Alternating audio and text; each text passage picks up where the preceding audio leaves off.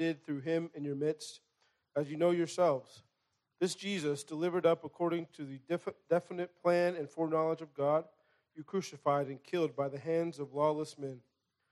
God raised him up, loosing the pangs of death, because it was not possible for him to be held by it. For David says concerning him, I saw the Lord always before me, for he is at my right hand that I may not be shaken.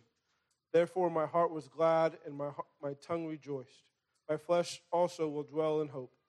For you will not abandon my soul to Hades, or let your Holy One see corruption. You have made known to me the paths of life. You will make me full of gladness with your presence. Brothers, I may say to you with confidence about the patriarch David that he both died and was buried, and his tomb is with us to this day. Being therefore a prophet, and knowing that God had sworn with an oath to him that he would set one of his descendants on his throne, he foresaw and spoke about the resurrection of the Christ, that he was not abandoned to Hades, nor did his flesh see corruption. This Jesus God raised up, and of that we are all witnesses.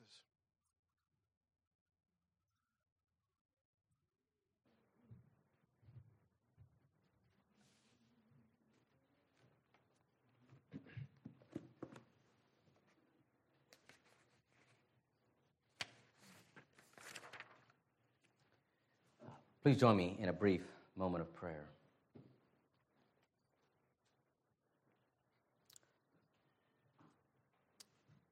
Once again, Lord God, we pray that as we begin to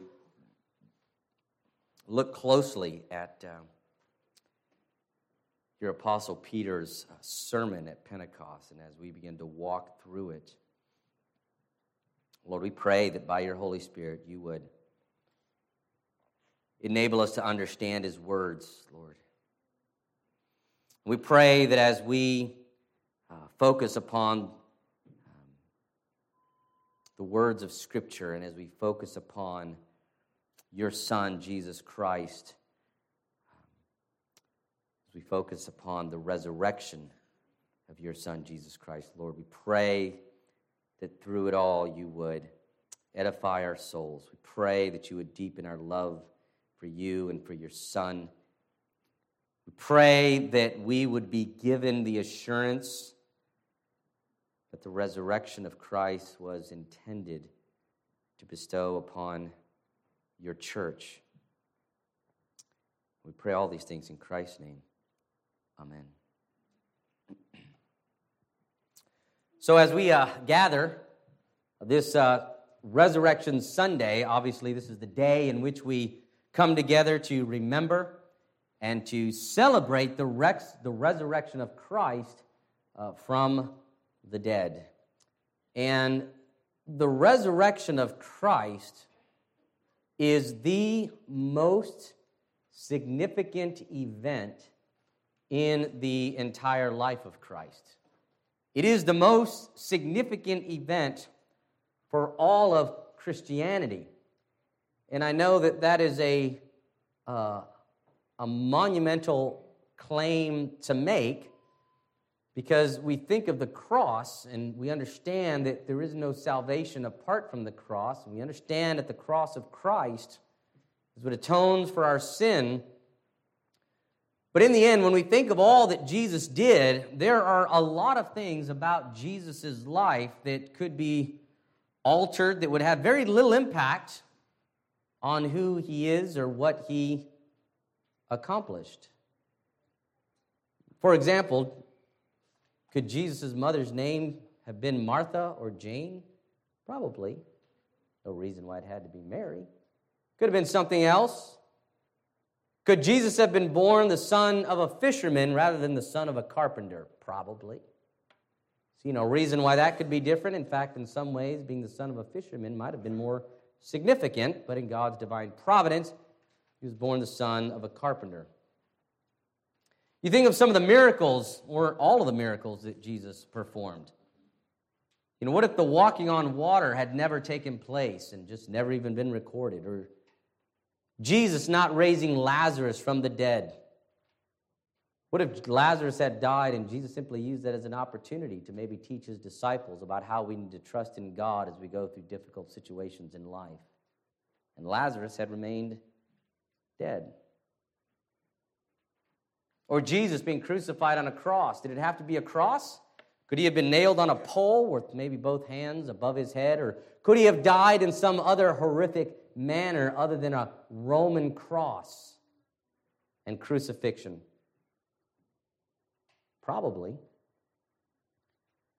But the resurrection had to happen exactly as it happened.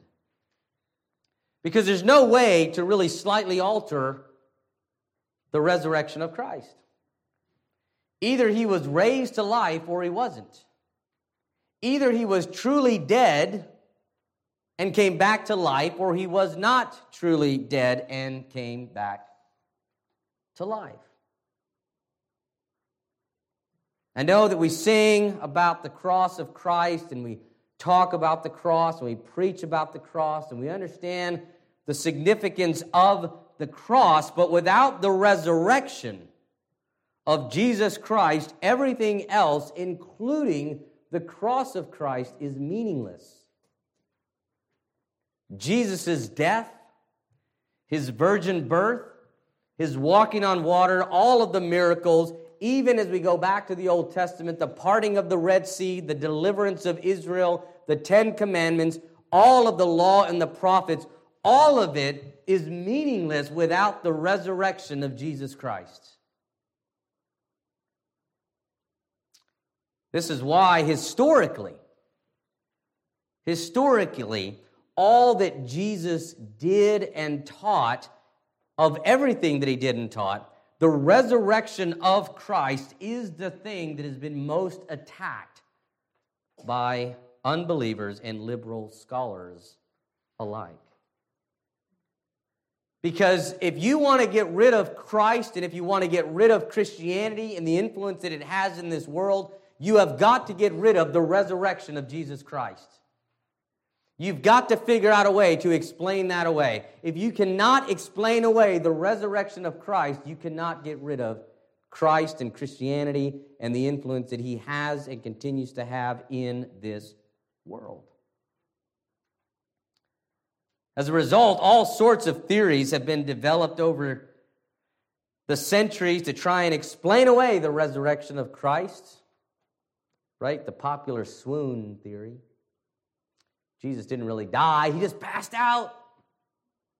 They thought he was dead. They took him off the cross. They put him in the tomb. And he came to. He moved the stone and he came out and he went and visited his disciples and said, "Behold, I'm alive." And they believed him. People actually believe this stuff. They fail to recognize the fact that after Jesus' flogging, he would have lost so much blood, he wouldn't have had enough strength to walk out of the tomb. They fail to recognize the fact that after having giant nails driven through his wrists and his hands and his feet and hanging there for 6 hours, his hands would have been completely mutilated and incapacitated. He wouldn't have been able to roll away a stone. And after the flogging and the beating that he had had, to show up to his disciples and say, "Here I am," yeah, they would have been shocked to see him. He would have looked like the walking dead. They would have been terrified to see someone like him as he limped along down the road, dragging his hands and his feet from the beating that he had received. They also failed to recognize the fact that the Romans were experts at killing people. They knew how to make sure that someone was dead. It doesn't take a genius to figure it out, really. They understood that just because a person stops breathing doesn't mean that they have died. They knew that a person had to stop breathing for an extended period of time, a certain amount of time before their heart would stop, and they knew how to listen for a heartbeat. They also knew that the Roman army was not like today's army. If they failed in their mission, they weren't going to simply be written up. They were going to be executed. That was the standard practice within the Roman army. If you fail to do your job, you will be put to death. They knew that their life depended on it. They've come up with ideas like somebody stole his body. Again, we know from history that a Roman guard was placed around his tomb. Not only were Roman soldiers excellent at killing people, they were also very good at guarding things because their life was on the line. My favorite, of course, is that the disciples hallucinated. Right? Some people think they just had some bad fish. And they thought they saw Jesus. They had a vision. Jesus is alive. Of course, the problem with that is that Luke records that Jesus stayed with them for 40 days. 40 days he stayed with them, talking with them, eating with them, fellowship with them, them handling Jesus and touching him and holding him. John tells us that a week after the resurrection, Jesus appeared to them by the lake of Tiberias after a night of fishing, and Jesus calls out to them, and they hear his voice, and they look over, and he's got a little fire, and he's got some fish cooking, and invites them over, and they sit, and they eat with him. They fellowship, and they have a conversation.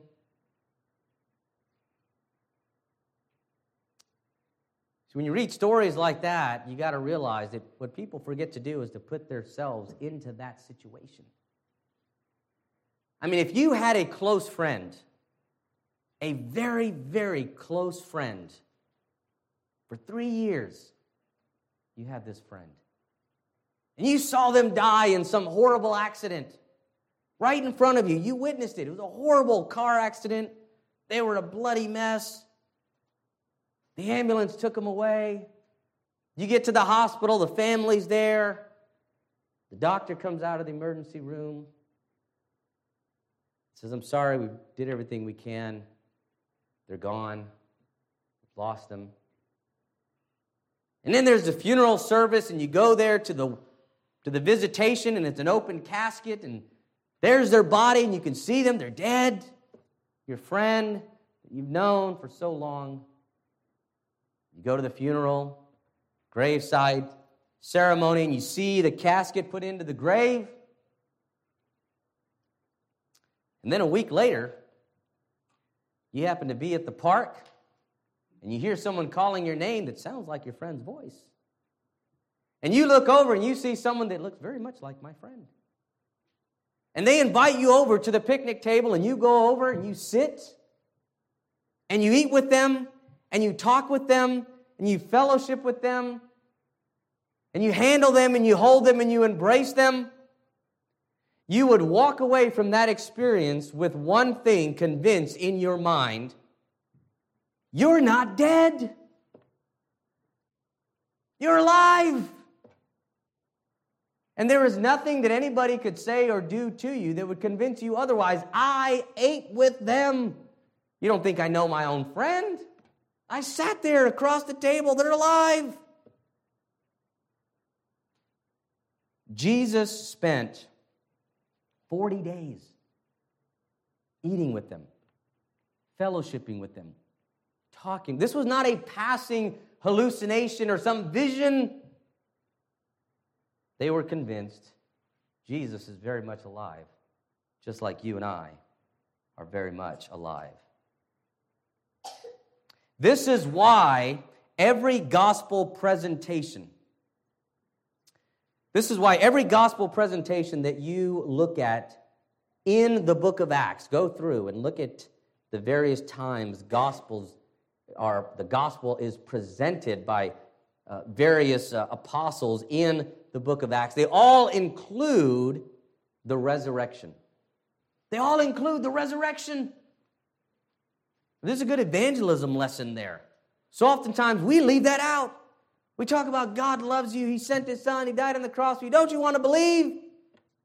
Go to heaven. They always include the resurrection. Why? Because they understood everything that Jesus did is meaningless without the resurrection. Yes, it's good news. He came. He died on the cross for our sins. But here's how we know that. And they include the resurrection of Christ in their gospel presentation. This is why Peter goes there in his sermon at Pentecost. He only touches on the death of Christ in one verse, and we'll look at that in a minute. Verse 23. He touches on the death of Christ in one verse, and then the whole rest of his message is about the resurrection of Christ.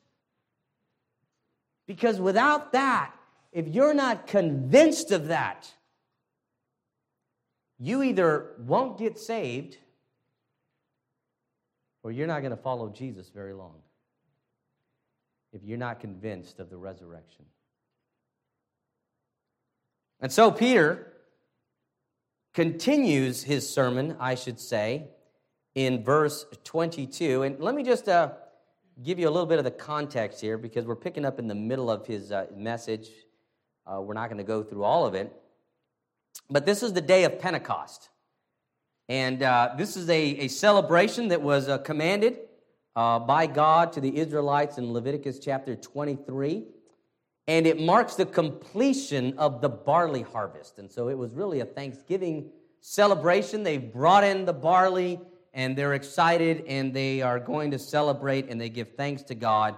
And Pentecost occurred 50 days after the first day of Passover. And you remember Passover lasts for 10 days. There's the first day. And, of course, Jesus dies on that first day. The Passover is when he dies. So this is 50 days after the death and the resurrection of Christ. Christ has ascended into heaven only about 10 days prior to this. And Peter is explaining to them everything that has happened. So all of these Jews are gathered in Jerusalem, which is where all of the celebrations take place. They've gathered from around the Mediterranean world, the Roman world, and they are there in Pentecost, and it's a public event because the Holy Spirit comes upon the disciples of Christ, and there's little fire, flames of tongues over their heads, and they begin to speak in tongues, and they begin to speak in the native language of all of the people who are there who are not believers. So obviously it's in some sort of a public forum because there's believers and unbelievers alike. They're all there, and they see what's happening with Jesus' disciples, and they're thinking, what is going on here? I can hear them speaking in my native tongue. And so Peter begins to explain to them that this is in fulfillment of Joel chapter 2, which he cites beginning in verse 17. In the last days it shall be, God declares that I will pour out my spirit on all flesh, and your sons and your daughters shall prophesy. Your young men shall see visions. Your old men shall dream dreams. Even on my male servants and female servants in those days I will pour out my spirit, and they shall prophesy. And I will show wonders in the heavens above and signs in the earth below, and blood and fire and vapor and smoke. And the sun shall be turned to darkness and the moon to blood before the day of the Lord comes, the great and magnificent day. And it shall come to pass that everyone who calls in the name of the Lord shall be saved. So Peter wants them to understand that prophecy in Joel 2 has come to fruition, has come to fulfillment, in that the day has come when it is not just upon a few. In the Old Testament, there was this special Holy Spirit anointing that would come upon a few of God's people, namely the prophets and the kings, and they would prophesy in God's name. And Joel 2 says there's going to come a day when all of God's people will prophesy. They will all be prophets of God and priests of God. And the Holy Spirit will be poured out upon all of them. And Peter says this is happening now, but he wants them to understand why it's happening. Okay, fine, we get that, Peter. It's Joel 2, but why now? Because of Christ. Because the Messiah has come, because of what Christ has come to accomplish in his life and death and resurrection. This is why Joel chapter 2 is now being fulfilled. And so he wants to present them with the gospel, the good news of Jesus Christ. And so he says in 22, Men of Israel, hear these words, Jesus of Nazareth, a man attested to you by God with mighty works and wonders and signs that God did through him in your midst, as you yourselves know. As you yourselves know. It's only been about 50 days since the crucifixion and the resurrection of Christ. And we know, according to Paul in 2 Corinthians, that Jesus appeared to not just the disciples, but at one point to as many as 500 people during the 40 days that he was with them. Peter is reminding them, as you yourselves know, Peter is reminding them, look, many of you who are here know what I'm talking about. Many of you probably followed Jesus during his 3-year ministry. You saw his teachings. You saw his miracles. You saw him crucified, and you saw him raised back to life. And then he says in verse 23, this Jesus, delivered up according to the definite plan and foreknowledge of God, you crucified and killed by the hands of lawless men. So again, it's interesting that this is the only time that Peter mentions the crucifixion of Christ. But what is really interesting about this verse is that here we see the sovereignty of God and the responsibility of man juxtaposed side by side.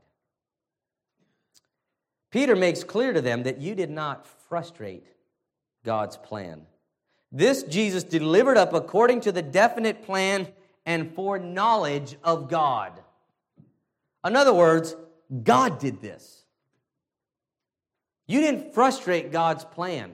God has always intended to send a Redeemer, to send the Messiah into the world who would die on the cross for sin and for sinners. Yet at the same time that he says, God did this, he also says, you did this. Right? You did this. Delivered up according to the definite plan and foreknowledge of God, you crucified and killed by the hands of lawless men. The sovereignty of God does not get you off the hook. You are responsible for your own actions. You are responsible for your own decisions. We are not puppets. We are not chess pieces that God simply moves around on a chessboard. In the end, we can never fully understand how God's sovereignty and human responsibility work together, but we know that they are both true. We know that God is in complete sovereign control of everything. Of everything. Ephesians chapter 1, verse 11 says this, in him, that is in Christ, we have obtained an inheritance, having been predestined according to the purpose of him who works, listen, all things according to the counsel of his will. The Bible doesn't tell us that God works most things according to the counsel of his will, or that God works many things according to the counsel of his will. The Bible tells us that God works all things according to the counsel of his own will, his own desire. What God wants, God does. And what God does not want to happen will not happen. In this entire universe, in all of creation, there is no such thing as a maverick molecule. God is in sovereign control of everything. Yet at the same time, the Bible is very clear that we are responsible for our own actions, and we justly reap the consequences of our own decisions. James 1, 14 and 15 says this, but each person is tempted when he is lured and enticed by his own desire. Then desire, when it is conceived, gives birth to sin, and sin, when it is fully grown, brings forth death. When we sin, when we commit sin, we do that. Nobody else makes us do it. We make our own decisions and we reap our own consequences of our own actions.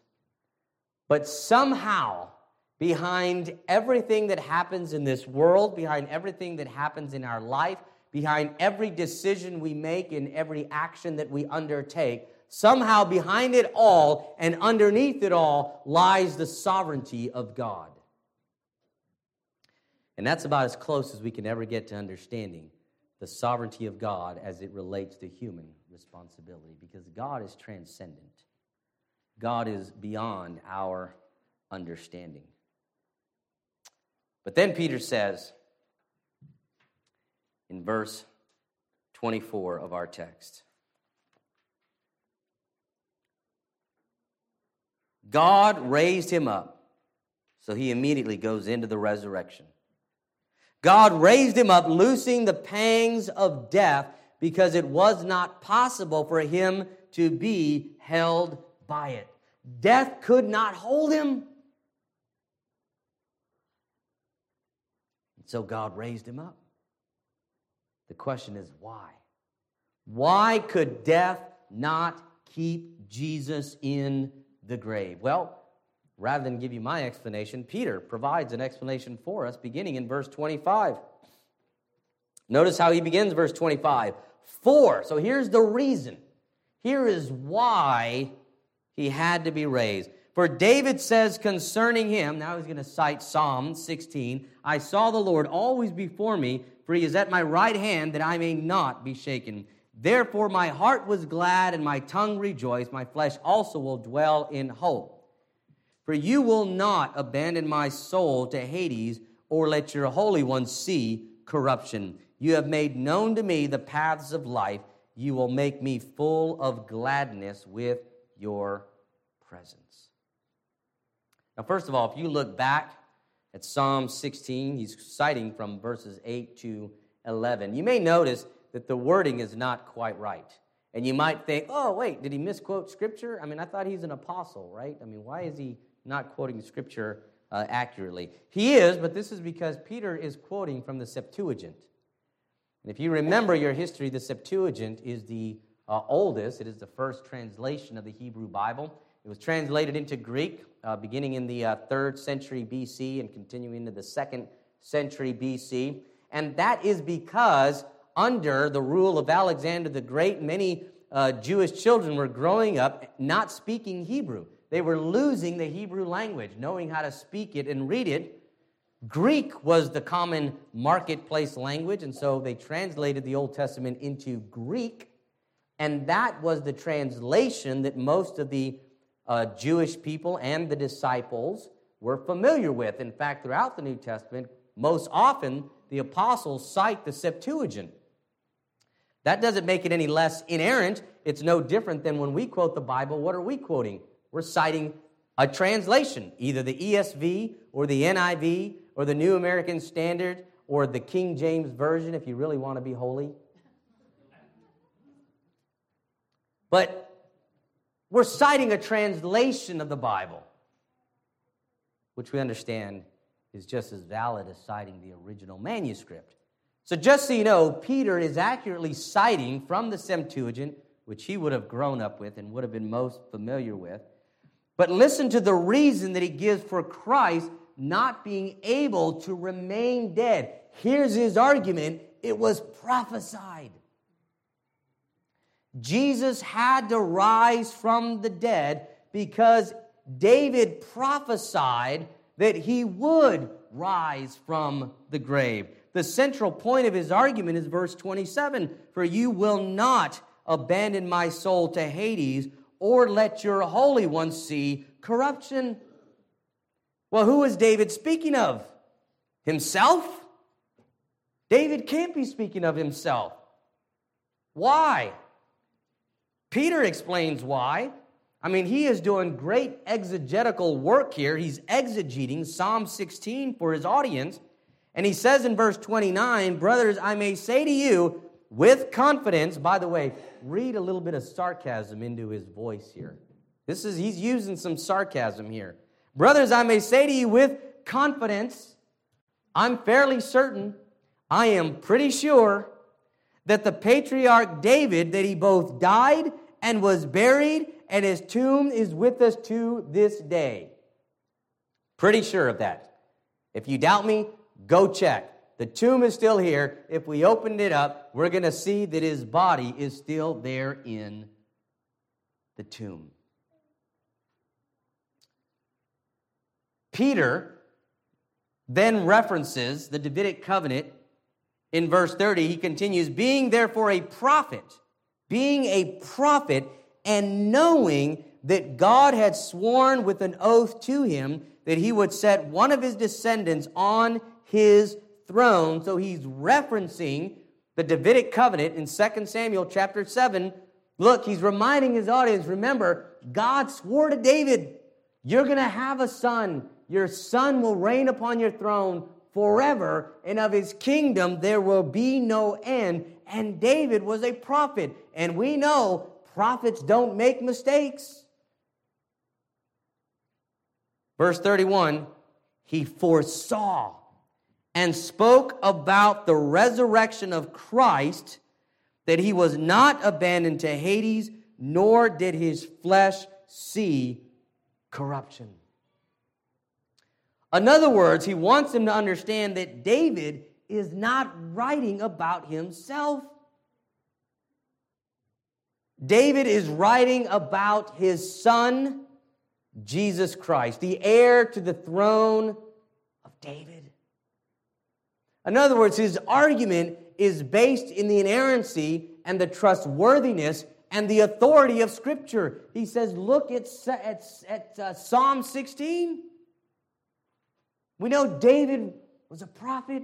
We know that David could not be talking about himself because David died and he was buried and his body is still here with us, or at least his bones are still in the tomb, probably in an ossuary where they would take their bones and put it in a box.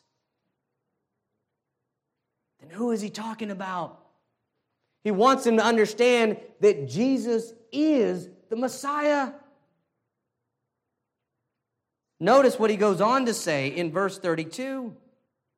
This Jesus God raised up, and of that we are all witnesses.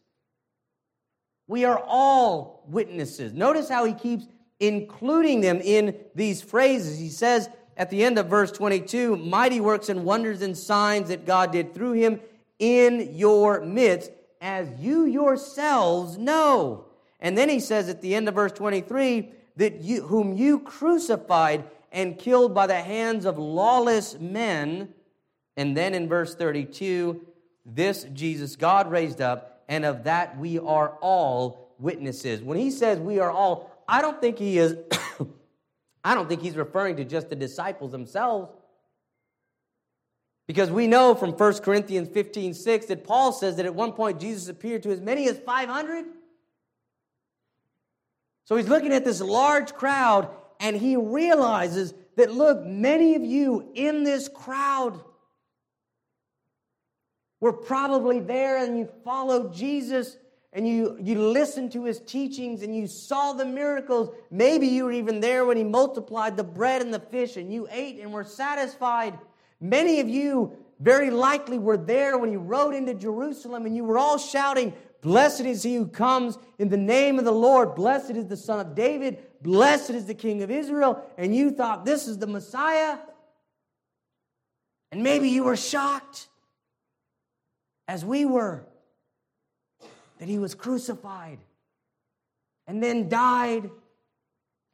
And so then you thought to yourself, well, maybe he wasn't the Messiah. Maybe we made a mistake. And Peter is saying to them, you didn't make a mistake because you saw that he was risen from the dead. You witnessed his resurrection.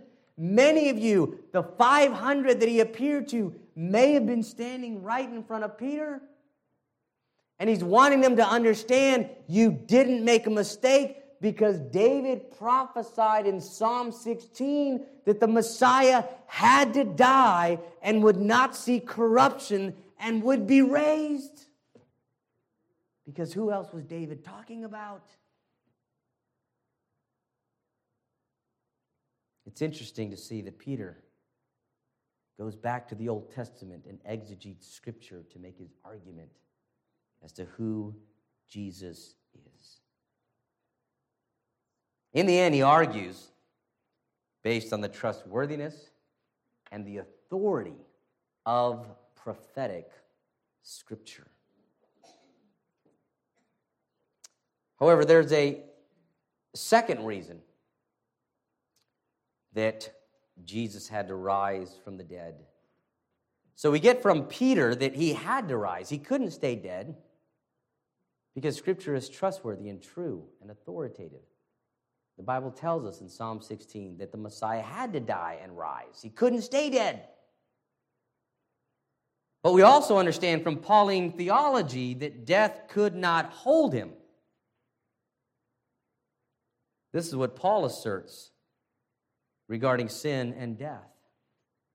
Because what Paul tells us in Romans, for example, 5:12, Paul says this, "Therefore, just as sin came into the world through one man and death through sin, so death spread to all men because all sinned." So Paul makes the argument that the reason all men die, all people die, is because all people have sinned. That's why we die, because we're all sinners. And then he says in Romans chapter 6, verse 23, "For the wages of sin is death." Death is the consequence of sin. Death is the result of sinning. Adam and Eve wouldn't have died had they never sinned. But they sinned, and so they died. Which begs the question, if death is the consequence of sin, then why did Jesus die? He died to pay the penalty for our sin, but not to pay for his own.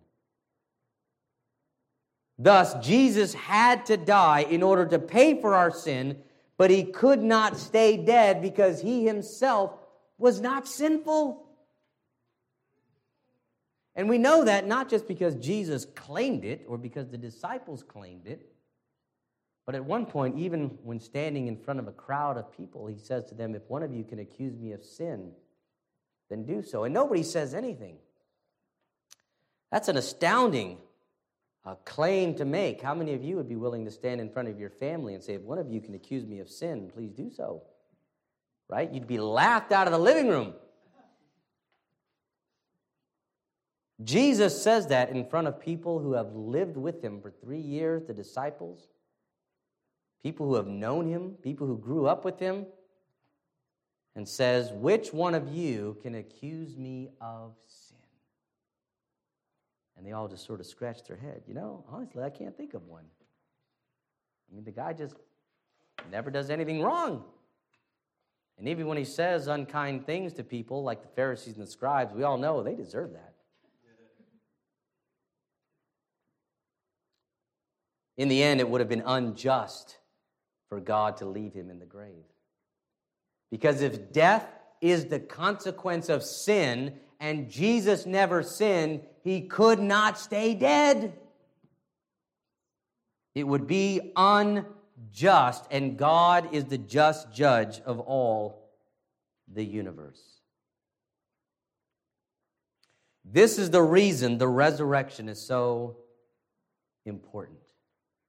And why the resurrection of Christ, not the cross of Christ, the resurrection of Christ is the assurance of our salvation. The resurrection of Christ is proof positive of 3 incredibly important truths in the Christian life. 3 that I want to give you. I hope you'll write them down, maybe even on the inside flap of your Bible, and you can turn back to them from time to time throughout your life. First, the resurrection of Christ proves that Jesus was who he claimed to be. Jesus was the Messiah, the Savior of the world, the Lamb of God, the Son of David. Jesus was God in the flesh because he claimed to be God. And even when they accused him of blasphemy and when he cleansed out the temple and they said, what gives you the authority to do? By what proof? What proof do you offer that you have the right to do these things? Jesus said, destroy this temple, his body, and in 3 days I will raise it up. The resurrection is proof that everything Jesus taught and everything that he did and everything that he claimed to be is absolutely true and trustworthy and believable. Number two, the resurrection of Christ is proof that he was in fact sinless, which means that he has earned righteousness for us. Did you ever think about that? The resurrection of Christ is the assurance of our justification. Because if Jesus was not sinless, then he would not have perfect righteousness that could be credited to us. Without the resurrection of Christ, there is no not guilty verdict in the courtroom of God. The resurrection of Christ is inextricably linked to his justification, to our justification. Paul says that in Romans 4:25, beginning in verse 22, he says, that is why his faith was counted to him as righteousness, but the words that was counted to him were not written for his sake only, but for ours also it was counted to us who believe in him who raised from the dead Jesus our Lord, who was delivered up for our trespasses, right? He was crucified for our trespasses and was raised for our justification. The resurrection of Christ is proof that we stand justified before God. And number three, the resurrection of Christ is proof positive that since Christ had no sins of his own to atone for, he was able to atone for our sins. We have been forgiven because Christ rose from the dead. The resurrection of Christ, in the end, the resurrection of Christ gives us the assurance and the comfort and the peace of knowing that our sins have been forgiven, that we have been justified in the eyes of God, and that we have been reconciled to God. And it's all because Christ rose from the grave. Amen. Let's pray. Our gracious God, Heavenly Father, we are so thankful for your amazing grace and goodness and love. We thank you, Lord Jesus, for being willing to step out of the glories of heaven and become a man. To do for your people what we could never do for ourselves. And we thank you for raising yourself from the dead to fortify our faith, to give us the assurance that we have been forgiven, that we have been justified, that we have been reconciled to God. We thank you, we praise you, we worship you, and we love you. In Christ's name, amen.